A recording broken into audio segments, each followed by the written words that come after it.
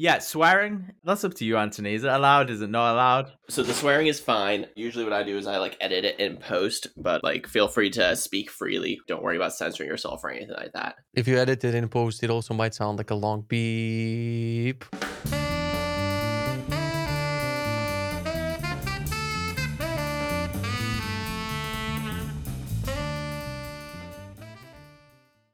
Welcome to the show, Kitsa. You are the creator of Sizzy and a few other interesting things on the internet. Hi. What do you do on the internet every day? No, that's a loaded question. We don't have 4 hours for the podcast. I try to do way too much, and I'm in constant cycles of getting burned out, saying I'll do a little bit less, never doing a little bit less, getting burned out again and repeating. Mostly I'm messing around with web dev, building products, managing products. We're going to talk about Sizzy and other stuff that I've built. Mostly web developing, trying to build this Sizzy startup and a bunch of other things. Whatever you want to get into, we're going to get into it. Yeah, I think it's worth starting with Sizzy, really. What is Sizzy?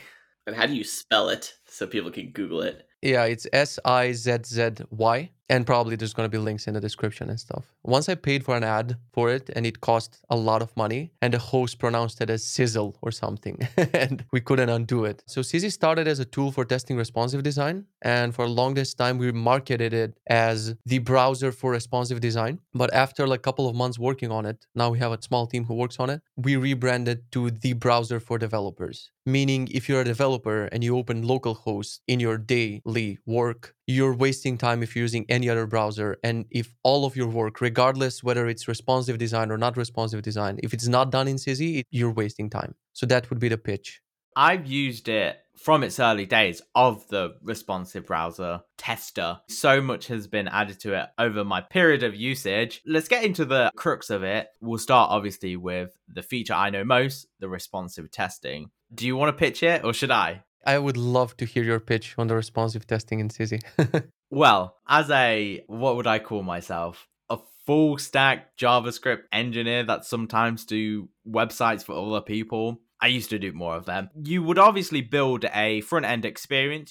For me, it was a lot of the time in Gatsby or Next, connecting things like Shopify. I've been doing it myself this week. You need to test, your mobile menus, your grids on different screen sizes. It's so easy as a developer to just be like, I've took my window and I've just made it smaller and it looks fine, and made it bigger again and it looks fine. You go, I've got an iPhone 12, so I'm going to test on that. Yep, looks fine, and call it a day and done. But what we tend to forget is that there's so many different kind of phones out there, so many different kind of tablets, so many different kind of web browsers that all emulate and interpretate websites differently. So the job of Sizzy is to show you on one nice pretty screen your website on multiple devices at the same time, giving you that full experience where you can scroll, you can view, you can open a menu, and it actually is linked all the way between them. Everything I've said there is correct, right?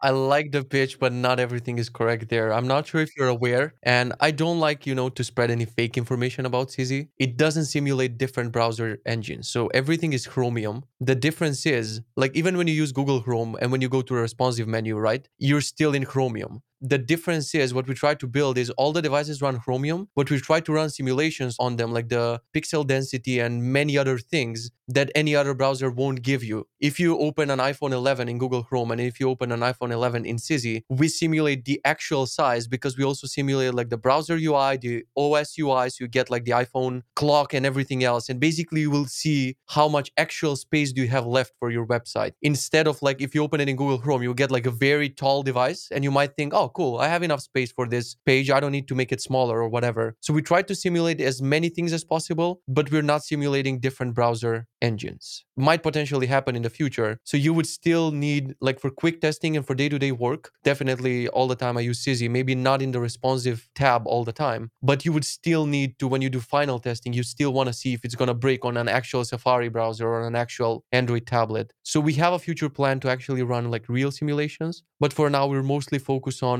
which things we can simulate. So when you work on your website, you make sure that not a lot of things are broken. Except responsive design, these things include like dark mode, light mode, simulating a software keyboard, simulating network conditions, simulating different users. I can list a bunch of things that even you as an early stage CZ user will be like, wait, what? I can simulate multiple users? I've never tried that, because a lot of our users don't know what CZ can do. And even I sometimes, I'll go and do something and CZ will give me like a badge, like points that I unlocked something. And I'm like, oh crap, I forgot that we ever built this. That's nice to have. Yeah, long story short, it simulates responsive design, but it also simulates 1,000 other scenarios that you're forgetting. Like you might be developing in light mode and you're going to forget to check how your website looks in dark mode. And CZ gives you an option to see side by side light mode, dark mode, Chinese language, English language, slow network conditions, user one, admin user, and guest, and basically just see across all of these scenarios if your page is going to break. I didn't mean to say that it was emulating the actual browser, because that's a very hard task, because then you've got to stop supporting certain CSS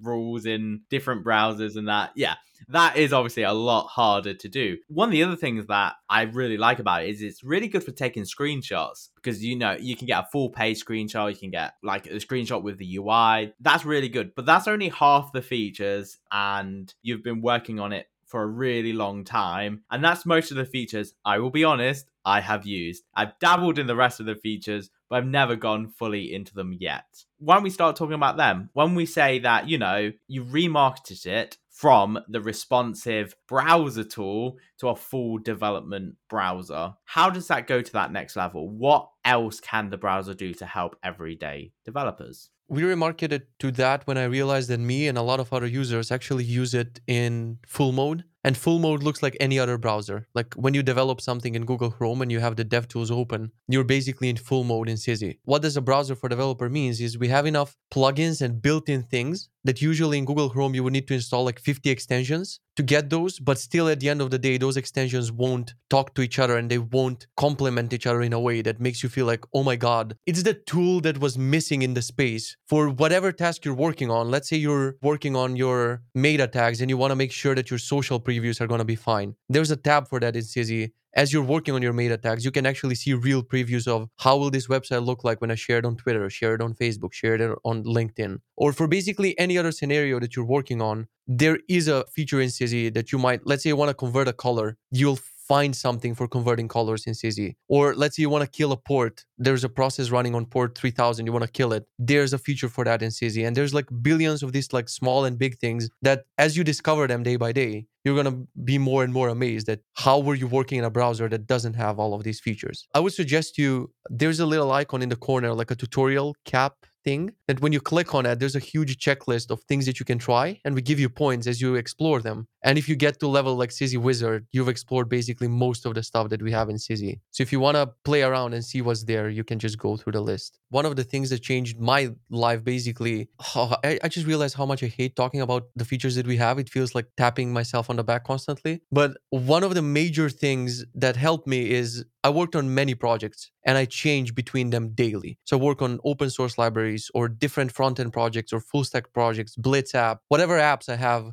I had to previously organize them on disk using my Finder to open a terminal, navigate to the folder, blah, blah, blah. We built something called CZ Projects, where you visually organize all of the projects that you have on disk. So when I need to switch between a project, I can just run a command and easily open that project in my code editor, open it in Finder. With just like one command, I switch my entire context and suddenly I'm working on that project. CZ contextually switches my notes, my to-dos, my bookmarks, my links, my devices. So everything switches for working on that project. Usually in a regular browser, this will look like you open a bunch of tabs. Let's say your deployment URL, your GitHub URL, and a bunch of other things. And then once you're done working with that project, you need to close all of your tabs and open a new set of tabs. In CZ, like all of these tabs are remembered and you just switch projects. And suddenly you have your GitHub repo, your deployment URL, docs, whatever you need for that project. That's interesting because before we started recording, you were futzing about with Zencastr trying to figure out how to get a keyboard shortcut for muting. And I think this is a thing with some devs. They are just never satisfied with the tools they have, and they always have this need to create their own and get it highly optimized for their own setup. So where do you think that came from for you, this desire to have full control over your tools and the workflows? You nailed this point because everything that I've ever built, my only drive, my only motivation, and I hate myself for it, is I hate that certain processes are a certain way. Like I was never driven by money or a financial goal or a number that I have. It's just I start doing things. Like back when I was freelancing, they told me, hey, this website needs to work on 4 different devices. As soon as I started using Google Chrome and switch between iPad, then iPhone, then iPad, then iPhone, then desktop, I'm like, how do people work this way 30,000 times per day? So I just make like a fork in my life and I pause everything I'm working on. And I'm like, the world needs a browser for developers right now. So as I was working on it, when you open the gates and you're like, wait, now that we're building this and now that it's an Electron app, the possibilities are endless. So basically everything that I hated in my web development process, like managing my projects or using the terminal or using a red border around my elements in order to debug CSS. So all of the features that you see in Sizzy are 99% based on my frustration. So of course, we listen to user feedback, we listen to what the users want, but sometimes you have to invent and give users something that they don't know that they need. I think that's where invention comes from, when nobody thinks like, it would be nice if I organize my projects in a visual way. I hate using the terminal. So nobody will upvote that feature on a roadmap that you have. Like, hey, kids, we all need a way to organize our project. So sometimes I have to, listen to my own frustrations and be like, okay, the users want one thing, but we're going to give them something completely different that's based on my frustration. And then you listen to their feedback and they're like, oh my God, this like saves me so much time. We can call this like frustration driven development, maybe. I have to admit that I've literally just loaded up Sizzy. I've looked in the top right and I've seen the hat icon. I forgot what they call them now. And I've actually done a few of them without noticing. That shows you how much I've noticed it. But I'm still such a novice still. I'm still like the first level. And there's loads of cool features in there. One of the big things that I wanted to ask about it was, as you could say, a browser developer, do you find that we are changing the way we build websites necessarily, and the tools that we're using to build them are becoming complex enough that they now need their own suite of debug tools that are not good enough for the default debug tools? Nothing is good enough. I'm talking about this in all of my talks. Basically, I show this slide. How do other people work, like movie editors or people who create games or people who create like 3D models or worlds or VR apps, whatever it is. All of them are creating more complex things than us, web developers. We're just moving rectangles around, right? And all of them have these amazing tools that they work in. We're the only ones who still fire up a terminal and a regular browser. Like the browser that you use for shopping and for recipes, you're using the same thing for building apps. And you have this right-click inspect element thing it's fine. It has things. I don't want to offend, the Chrome developer tools or whatever, but there's like a gazillion things missing. My frustration is there's still more things missing, more tools missing in this space. So we can finally feel like one of these, game developers who have all of these nice visual tools for building stuff. I still think that we're very, very far. Even with things like Sizzy or whatever else is out there, we're very far from having this set of tools, because most developers want to feel like hackers day to day. They want to fire up the terminal. They want to do things the old school way, and they want to feel good about how complex their life is. That's why we're not getting there.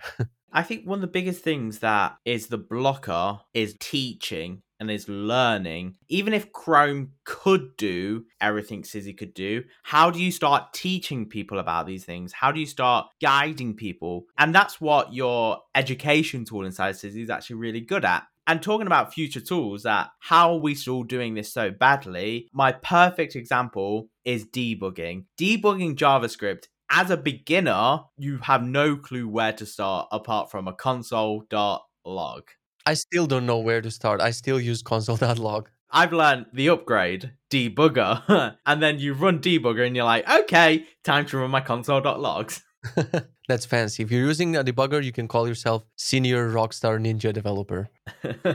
Talking about these tools, you said that Sizzy already has tools built into it. So you've already got half of the Chrome plugins a average developer would install built into it. Do you find that it is easier and better to integrate somebody else's tool, as in from the Chrome Web Store, or to build the tool yourself? This is like an analogy I can use here, because we don't actually install the Chrome extensions. We don't actually use the UI of the popular Chrome extensions or whatever. We just see which things are missing and we build them as our own plugins. And the difference I can tell you is I'm using WebStorm as my code editor. And if I'm good at guessing, you're probably using VS Code as 99% of the planet, right? Mm-hmm. And the difference between WebStorm and VS Code is you install WebStorm, it's ugly, you change the theme, you install Material UI, and then you have everything working out of the box. So you're using it at day to day, you're just surprised by all the magic things that they put into it. You don't install plugins, you rarely do. And you have all of these magical surprises, like I'm going to be refactoring React and suddenly knows how to extract a piece of React, combine it into a variable, move it somewhere without me thinking about installing a plugin. Or you have VS Code where you have to install 50 plugins that don't understand each other.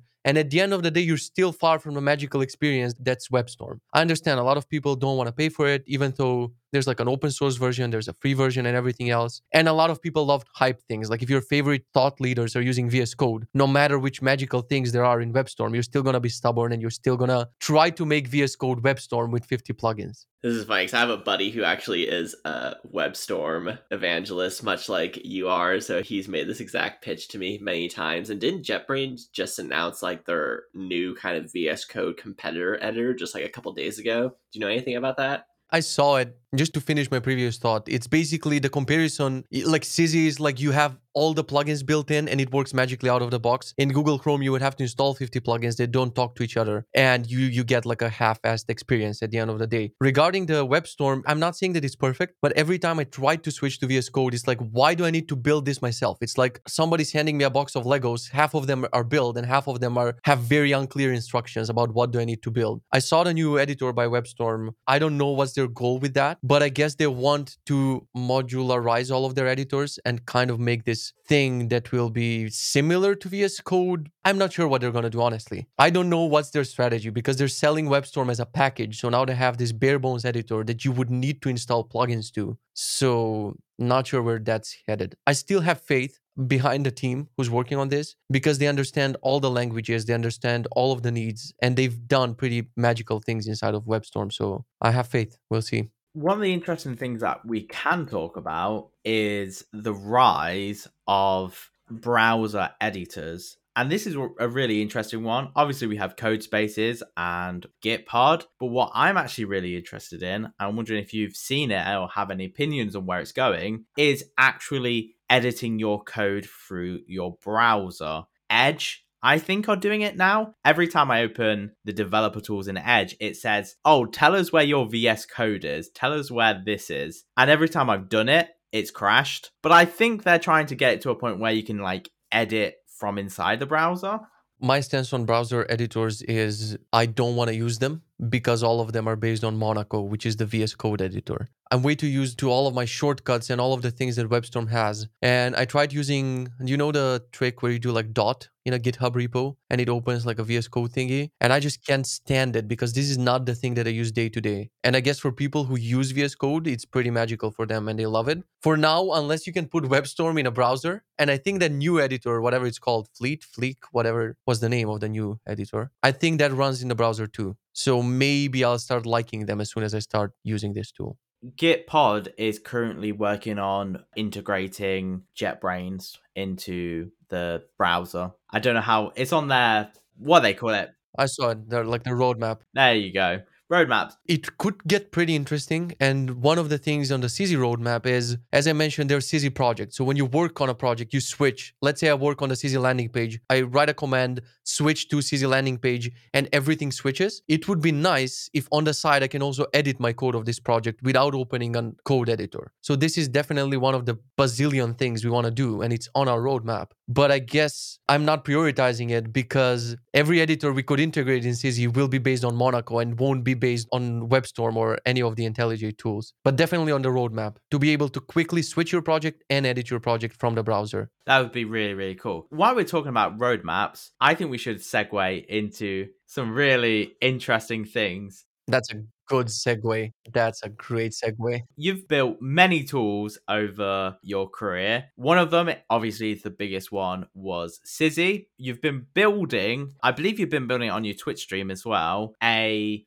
roadmap / changelog tool. Can you tell us a bit about it? Yeah, there are way too many slashes there. Like we added way more slashes. It's like roadmap, user requests, issues. We're trying to build a help center, a homepage. So basically, we can describe Glink as a GitHub for private apps. And when I say private, I mean you're building a thing that's paid. You don't want to have a GitHub repo for it, but you want users to report issues. You want to update users on how those issues are going. You want to have a public-facing roadmap. You want people to vote on this roadmap. And once you release something like a changelog, what you can do in Glink is you can select which issues have you fixed in this changelog. And basically all the users that complained get email updates saying, hey, your issue is now closed and it's released in version 37, for example. Glink also was born out of my frustration with these other tools. I forgot the name. I was using some changelog app and it crashed twice on me in the middle of writing a big changelog. So let's say we're releasing CZ 58 and I want to describe all the changes that happened there. So I was using their in-browser editor thing. And after typing for like 30, 40 minutes, I either close my tab or the browser crashes and I'm losing my draft. After this happened twice, I'm like, I need to develop a tool where instead of writing the entire changelog, you describe the features one by one.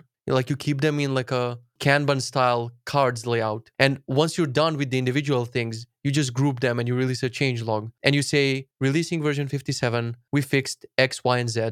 And basically, I wanted a more magical process to like communicate to our users, let our users vote on features that they want us to build. And then once we've built them, we update them and we tell them, hey, this is now released. I hate that I started working on this. I tried really hard not to develop another tool, but just looking at the products that were out there, we had to combine a few different tools in order to get this functionality. So we had to build it. This is actually a really interesting area. I believe you're very lucky to be building a tool where developers love to complain and love to tell you what's broken and what needs fixing. I've actually used some of these roadmap tools before, a changelog tool in my own startup. Our target audience literally, they don't care. They literally don't care and they just want to see an email once in a quarter. I hate that because every time I see a product update, I'm always like, oh, what's changed? What's updated? But this is actually really interesting because, as we said, it was like loads of slashes, as in like it's a help center, it's a roadmap, it's a request, it's a changelog. One of the things that I think is actually really cool, I'm actually looking at the CZ one, and you have the features tab. Under the features tab, you have basically every single feature of CZ. And then you say when they were last updated, what was changed, what was updated on a feature by feature basis, not just this massive changelog list. So the idea is I want especially small creators and small teams to easily have a page on Glink where they can showcase their roadmap, their features, their changelogs and everything else without writing everything twice. If we have a feature called, let's say, responsive mode, you want to document this feature. You either have a duplicate help center where in the help center you redescribe everything that you already wrote in your changelog, or you can repurpose your changelog to tell the users what happened about this feature. I want a lazy way for us to keep building products and for them to be automatically documented with as little effort as possible. That's basically Glink. And that's the thing. Help centers are this really interesting, you could say, beast in any startup. It's like, I've built a tool. Great. Now you got to explain it to everybody. And sometimes you feel, and this is such a founder's problem you can feel, is like sometimes you wrote a help article that says how to do this. Click this button. Screenshot of me clicking that button. Type in this word. Do that. Click save. Click post. That's how you do that. And you'll still get questions on your help bot saying, how do I do that? For sure. It's frustrating. You cannot describe your product enough that you won't get people emailing you about things that are written with big, bold letters in your help center. People will still be like, yeah, but please email me and tell me how to do it. Yeah, and half the time it's then, look at this article. And obviously there's tons of chat tools to help there and all them things. Glink is actually built in Blitz.js. Did it start in Blitz or did it evolve into Blitz? I think Glink was the first thing that I tried building with Blitz. So it started with Blitz. I had watched a stream you did with Brandon like a year and a half ago. And this is the first time I'd ever seen any of your stuff. So it's like you've been on the Blitz train since it very, very first started. Yes, super early. What got you fired up about it in the beginning? Just overall frustration with how we do things. As I said, everything that I do is frustration driven. And when I saw Blitz, I was like, oh, cool. We don't need 4 folders in our disk and a backend and a front end and millions of APIs and a complex thing like GraphQL. So when I saw it, I love GraphQL. I'm teaching GraphQL to companies. And after I learned about Blitz, I felt like a hypocrite doing my GraphQL workshops to companies because I'm like, yeah, but in like 90% of companies, you won't need anything as complex as GraphQL. And if you use Blitz, and you write all of your queries and mutations separately, you will save yourself a lot of headaches. The initial pitch from Brandon seemed very interesting to me. I'm obsessed with working faster with a small team. I don't want to grow my team above 10 people. I think right now we're around 5-6 people, counting the people that are like part-time, but they're still involved in all the processes. I'm obsessed with how do we keep this team under 10 people and we just keep printing products. The tools that we build like Sizzy and Glink are part of this story, but also Blitz is a huge part of this story, because I think that if it's used properly and if we open source a lot of stuff that we use in our Blitz projects, we can build new products using Blitz in a speed that it would take other teams, like I'm joking about this in my stream, like 30 months, 300 meetings. So you need 30 people, 30 months, 300 meetings to do what we're going to do with Blitz in like a couple of hours. I absolutely love it. It's something that makes me work faster, ship faster. So of course, I'm obsessed with it. This is actually a really interesting area. You're an early evangelist of Blitz, and I'm an early evangelist of Redwood, building a startup myself. When I say to people, you know, exactly what we've built, how much we've built, they say, you know, how many team? And you're like, I did it all myself. And they're like, what? So how did you actually hear about Blitz in the first place? I have no idea. Probably Twitter, or somebody brought it up in my Discord or in my Twitch. I don't know. Well, that's an interesting one. The first time I ever heard about Blitz, first I heard about Redwood, and then secondly I heard, well, this is the other thing comparing to it. And I've actually never built a project directly in Blitz, but I've read about it. I've done a lot of Next projects. I've just never needed to go extra, as in where Blitz is better over my Next projects. So what enticed you to use Blitz over something like Redwood? I was, of course, evaluating both of them. I decided I want to start and try one and then keep an eye on how the other one develops. And I think it was just, I don't want to say it was completely chance that I picked Blitz first. Honestly, if you compare the two documentations, Blitz seems way simpler. I already like the simplicity of Next.js where you go and create a page. Like we're back in the PHP days. You go to your pages folder, you right click, you make a new file and you call it about, and suddenly you have an about page. And Blitz just took this idea of, if you want a query on this page, you also create a query and you just query it here. There's no backend. You don't switch to another project. You don't do anything. You just write the query here. You query it here. I'm pretty sure Redwood also works the same. You don't get a front end and a backend, right? But you still have GraphQL layer and other things there. Well, you do have a front end and a back end in the sense that there's a website and API side, but the way it's set up, because you like basically run a command that like scaffolds out your back end, you get the CRUD created for you, and then you can just write your queries. So the CLI is able to make it so you don't really have to think about the back end, but it's there and you can edit it and it still like exists. But does the backend run on a separate port and then you have a CLI that just generates types? Yes, it does. I hate it. I absolutely hate that. Because one of the things that I hated in the process of GraphQL is I have a server that's running. I have to save it. It kills the entire server, restarts it. Then I have to go in my front end, make sure the types are updated. And just doing this 50,000 times per day just made me way slower. Well, don't use TypeScript then. Yeah, I was using TypeScript and I was regenerating. Oh, you mean don't use TypeScript? Yeah, just don't use TypeScript. Yeah, well, the idea is I want to sleep at night, and TypeScript really helps me sleep at night because I know that my code is fully typed sometimes. But when I saw Blitz that I can go in my queries file, and let's say I have a query where I get all of my users with their blog posts. Let's say I want to fetch the comments on the blog post. I go to the file, I change the Prisma query, then I go back to my React component, and I can already type .blogpost, .comments, .whatever, because there's no type generation. There's no killing the server, restarting the server. Like everything is one thing. I think this is the thing that really sells me on Blitz, and it makes me faster. I don't interrupt my thinking process. I just code, and I don't care if this is on the backend side, API side. Blitz kind of fakes and tricks you into not thinking there's a backend at all. So basically everything is the same thing, and that's why I like it. And I think it's really interesting that you said earlier, I looked at both of them, I keep evaluating both of them, and I happen to pick one of them. I feel exactly the same, but on the opposite coin. I picked Redwood, but I evaluated both of them, looked at both of them, and went with a choice. And this is what's going to be really interesting. The main reason I picked Redwood over Blitz in the early days, obviously they're both going to their 1.0s at this point, was on the core principle of GraphQL. So you spoke about GraphQL being the best thing ever and you was teaching it to all your clients, and then you picked a framework that doesn't use GraphQL. Is that contradictive, or is it taught you that maybe GraphQL is not necessarily required always.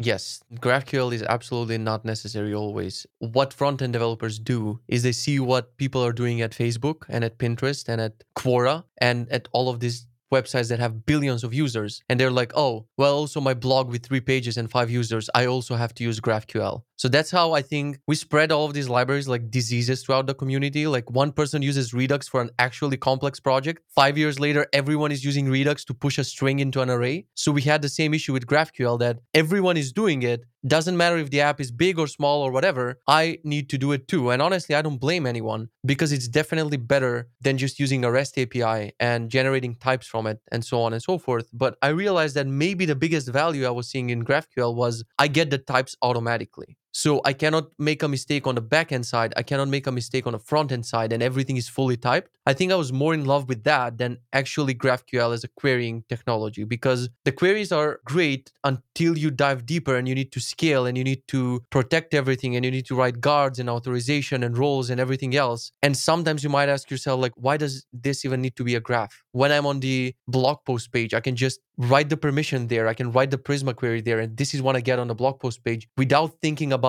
how does a blog post relate to a comment, how does it relate to a user, and blah, blah, blah. So when do you recommend to use GraphQL? Like, what do you think are good uses? I honestly don't know, because in Glink right now, when I'm doing my streams, probably once per stream, I'm saying, damn it, I miss GraphQL for this. Because we're at a scale right now, we have that many things that are easily solvable with like GraphQL fragments and stuff, that with Blitz and with Prisma, like you have to invent your own reusing mechanism, basically. You're either going to reuse the parts of the Prisma query, but it's still not GraphQL at the end of the day. So I'm still not sure how to answer this. When would I recommend for people to choose GraphQL or Redwood over Blitz? Because I'm still struggling with points of developing this app where I'm like, it would have been really nice if we had something like GraphQL somewhere for some part of this data, but not for everything. So there are cases where they're like complex reusable queries where we don't need the data directly from the database, but we need the data from the database combined with some other data with a bunch of other computed data, which GraphQL completely nails. And in Blitz and Prisma, you're left on your own to write all of these reusable queries, fragments, and things. So I still haven't 100% made up my mind on this thing. I still need to finish building this app for me to say, in the future, I'd prefer to use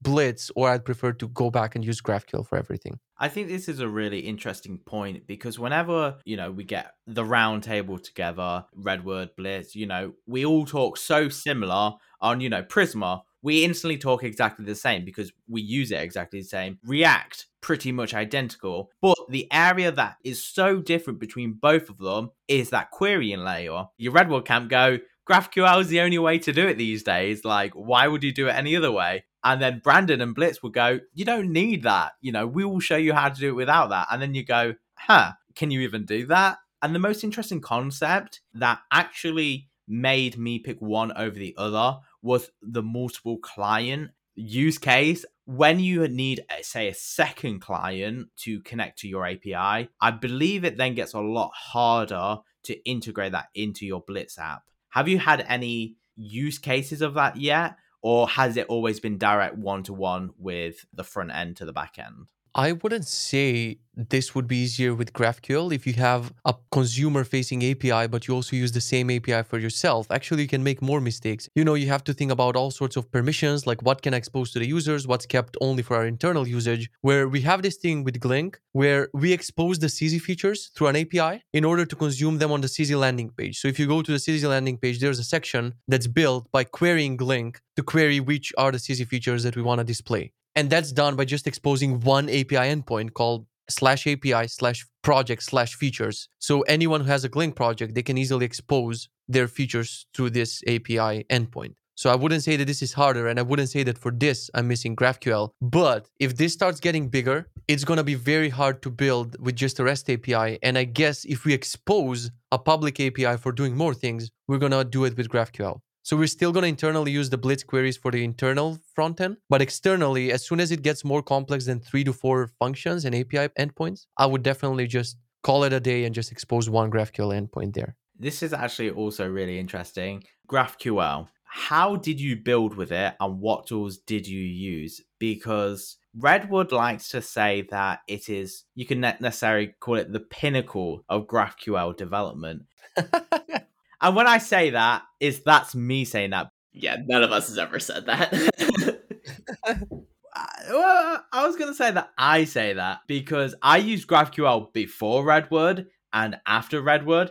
And after Redwood, GraphQL became a lot easier. Things like permission management, things like building your queries, SDL management, function management, all of them came a lot easier when I used it with Redwood instead of building the graph myself. Is that something that you think is the missing part in your mind when you think of GraphQL? Is when you say everything's a lot harder is because no tool is managing all of that for you?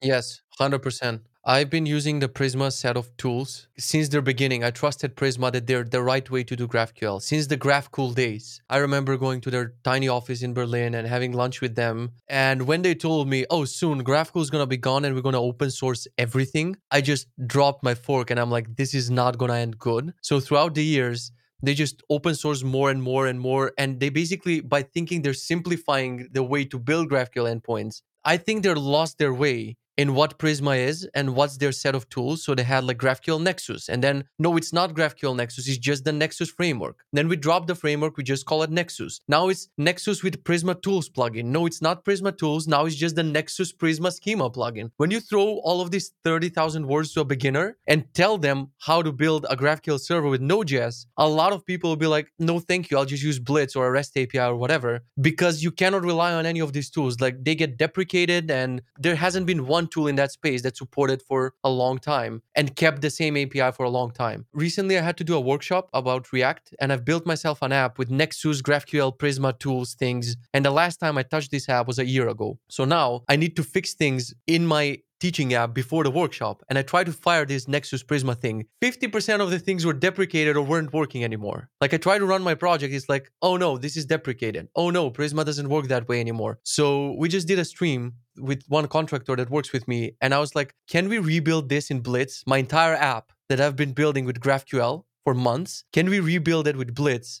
in 3 hours? And it actually took us 7 hours, but we actually rebuilt the entire app. So I've been struggling with GraphQL, Nexus, Prisma, tools, things for months, and now we rebuild it in like 7 hours. I'm pretty sure that people will be able to build it with Redwood also in 7 hours, but the Prisma and Nexus set of tools is way too unreliable to throw it to a beginner or even to someone who's not a beginner. It's gonna get like intimidated with the amount of options that are there. I don't know how you build with Redwood, so I don't wanna compare, but this is way too complex. When I initially built our first MVP, I built it with Prisma, Prisma 1, Nexus, and all them tools where the gold standards like GraphQL API is that. It was confusing as hell, and I completely agree to you. I would say if you want to reignite maybe your passion for GraphQL, you should try it with Redwood. Yeah, because all the things you're talking about is exactly what Redwood is trying to address. Like, Redwood doesn't use Nexus. It's only using Prisma as the ORM, and it's trying to create a much more stable, reliable way to build GraphQL. So we hear you on that, and that is exactly what we're trying to do with Redwood, is just like, GraphQL is awesome, but it's complicated, and there's ways we can simplify it, and there's ways we can create conventions to make it a lot easier, and that's like the whole point.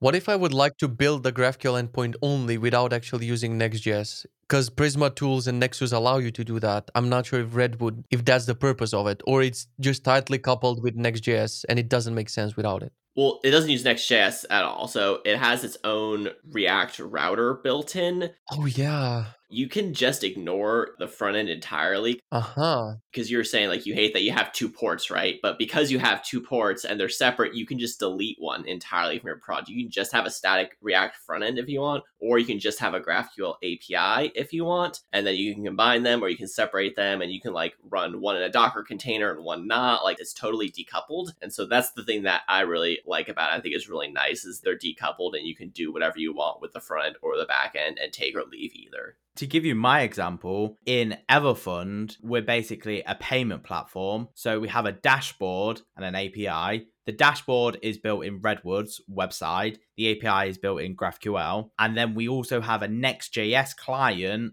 that's the payment app that allows you to do all the payments between everyone. That is built in Next. That communicates directly to the GraphQL API without touching the Redwood side of the Redwood web. It's definitely worth giving a look at, but the biggest caveat is Next.js is its own complete beast that has its own ways of doing everything, and you will probably miss the Next.js's nuances with Redwood, but where Redwood excels is with its API layer, for sure. I like to say I like to use the best tool for the best use case, as in Next.js with the GraphQL client for the speed in that area, and the Redwood for its connectability, doing that front to back API CRUD calls. It's really worth looking at. This is not one of us trying to convert you over to the Redwood side from the Blitz side. It's just that thing, like you said at the beginning. I've looked at both tools and picked one of them. We set these motions in our head that we hear Prisma.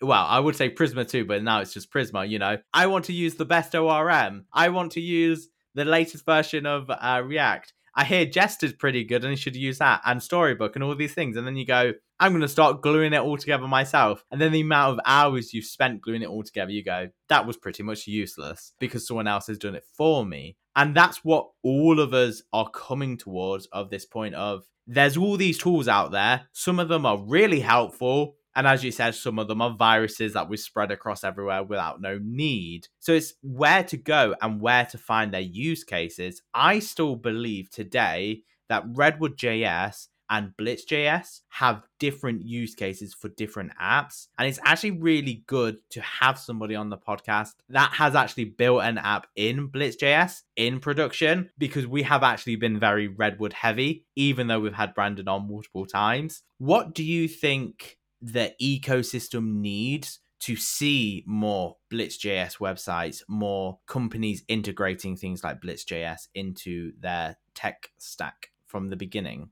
Oh, that's an interesting one. We need less hype. We need people to stop listening to, I'm putting big quotes around this word, thought leaders. And we need people to start using their own heads to look at their own analytics and to see, oh, we're actually catering to 100 users. All of them are in USA. All of them are on a speedy network. I don't need to do whatever Facebook does. So my latest talk was called You're Not Facebook, where I'm basically repeating for 30 minutes. I mean, I wish this was the talk. You're not Facebook. You're not Facebook. I'm trying to tell developers, don't do everything as Facebook does. You don't need to use Recoil to have pure non-mutational state management. You don't need to use GraphQL. You don't need to complicate things, because I think when people look at Blitz, they're like, oh, this is simple and straightforward. And what we're used to in front-end development is I want to make my life complex because secretly I want to believe that I'm building the next Facebook. But you're actually building your blog that 3 people are going to read. So I think that in order to people to adopt this, they need to be more realistic with themselves. Who are they building for? And people need to definitely stop talking about scale in every scenario. Everyone is like scale, but does it scale? Does it scale? Where in a lot of cases, it doesn't matter. The discussion about serverless versus servers, I tried Blitz with serverless Prisma version a couple of times. Too many bugs, too many connections, strings, whatever Prisma is complaining. And I'm like, why am I trying to use serverless at all? And I had no answer. Like, I'm totally fine paying for a server that's stable and supports all of the users that we have now. In the future, if we need to support billions of users and we don't scale, then we can easily switch. But with everything I've been saying throughout my career, since I started attending conferences until now, I see easy solutions in front of my eyes, and I see the majority of developers don't want to accept the easy solutions. This is a recurring pattern. I started with Redux. I saw MobX. I was like, holy shit, this is billion times easier, billion times more scalable. In my workshops, I open the CZ folder. I tell people, I show our state management in CZ. We have, and I'm not exaggerating, we have probably more than 300 files only for state management. With Redux, I would have quit a long time by now. So we're using MobX State Tree. So we see this as a simple solution, and I hear the majority of people saying, no, but somebody from Facebook said that Redux is scalable and it's nice, blah, blah, blah. Then we have something as easy as Blitz. People don't believe in easy. We have something as easy as WebStorm pitching themselves as, hey, you install this, your life's going to be easy because we've thought of everything. And then the majority of developers like, nah, but I would still like to build my own editor and install 50,000 plugins. Then you have stuff, even Redwood, I would put it in the same corner with Blitz. When people look at Redwood and Blitz, they might say, oh, wait, but this is too magical. I want to build my own micro front-end Dockerized Kubernetes solution because I don't think that Redwood or Blitz are good enough for me. So it's not about what should happen to adopt Blitz or what should happen to adopt Redwood, like all of them in the same corner. Web developers like complicating their life. They like complex things. Redwood and Blitz are pitching themselves as simplifying someone's life. And that's why I think they're not popular enough. Might not be the answer you were looking for, but I really believe this and I'm not joking. I do completely agree. And you see it all the time with so many tools. My favorite one is Fetch. We have this default API in every browser to fetch some data. And then you start believing, if you believe everything you hear on the internet, well, you're going to need SWR or React Query to fetch some data now and then start managing that data. And you've just built a blog or something that just fetches the data once in a blue moon. It can get overkill really, really fast. And I think that's where we are seeing this overhype really not take off, but polarize a lot of users. I have been polarized, for example, by Gatsby. I built a Shopify store in Gatsby for somebody. It worked for a year. And I would say a year, but it started getting worse and worse. It would just start breaking and breaking. Like, it just won't build. And they're like, look, we really need you to fix it. I was like, how hard can it be to not even change the UI, but just change the underlying layer? It's just communicating with Shopify. It took me more than 40 hours to swap it from Gatsby to Next.js. And this was a pretty complex e-commerce store. And it's just like, and now it's on Next.js. It's like, I'm literally like, I go to them like, oh, so you used to have to click build and then it would wait 5 minutes and then you'd get your answer. Now, if you just refresh the page, it'll just refetch it in the background. And they're like, what do you mean? I'm like, it just does that now. And it's like that thing of like, technology moves so fast. We're all so fast to jump on something before we've seen how it's going to turn out. And this is my big thing right now with Jamstack frameworks. We watch conference talks about how Astro and all these other tools are coming along and how, we should jump on them today. But if you're going to build something today, what should you really build it on? I think that's actually a really hard question. And even coming to know where and what framework you should pick to do that, it's still an answer that I don't think we have in the industry. And that's why we're seeing this mass amounts of frameworks coming out the blue. Here's my way of building it. Here's my way. But there's no unified way that's just like the way forward. Yes, and it's super frustrating. I'm joking in my streams that in this web community, we don't have enough people sitting in pubs drinking beer together. All the time when I get frustrated with GraphQL and Blitz, I'm like, can the people from Redwood and Brandon from Blitz and the people from Next.js and Guillermo and whoever's in charge of Vercel and Netlify and whatever, just grab a beer together and be like, guys, we're all fetching JSON and we're all moving rectangles. Let's just come up with a standard so there's not a developer every Monday rebuilding a button, every Tuesday rebuilding a form, every Thursday changing the way we fetch JSON. And at the end of the day, just look back 10 years and look back now. Websites look the same. Everything looks the same. It's still a bunch of rectangles, but nobody likes to agree on a standard. Everyone thinks, oh, I'm going to build it better than the other person, and it just doesn't end. That's it. Part of the dream for this podcast is to get those people together and have those conversations. Not enough people. We need way more people sitting at a round table making decisions, saying we're not going to rebuild the way we do buttons until 2035. On December 17th, 2035, we're going to change the way buttons look. I'm trying something internally in my company. It's a bit hard. We said we're going to freeze our stack to Blitz, Chakra UI, Prisma, and a couple other things that we do internally. And we're not going to change it in the next few years. Because all the time there's new shiny things, like you told me about Redwood right now. And I might go back tomorrow and tell everyone, guys, we're changing everything to Redwood. But I think if we just stick to Blitz, Prisma, and Chakra and a couple of other things, we can build more, we can reuse more. But it's hard. It's definitely hard. My final comment to say is Bootstrap has been around for years. Why did we move away from it to Tailwind? Why do we now have 20 class names for one button? We seem to hate ourselves and be building ourselves these monsters in our closets. Thank you for coming on the podcast. We'd love to get you on again to talk about this stuff again in the future. Maybe when Blitz has hit 1.0, we can get you on to talk about how you found upgrading and growing with the framework inside your company and outside. So where can people find you and get hold of you? All right. First of all, thank you for inviting me on the podcast. It was a pleasure being here and talking to you. Thank you for not starting to talk about CSS because we would have needed another hour to do it. Yeah, people can find me at kitze.io. That's my website, and I have all of my projects there. And usually I'm on Twitter at twitter.com/thekitze. So that's THEKITZE. You'll probably have links to this and I won't need to spell it. So either we're going to do another podcast at some point, or I'm going to get so frustrated with all of these frameworks and way we do things, and I'm going to become a fisherman, and we're never going to talk again. Thank you. All right. Thank you very much.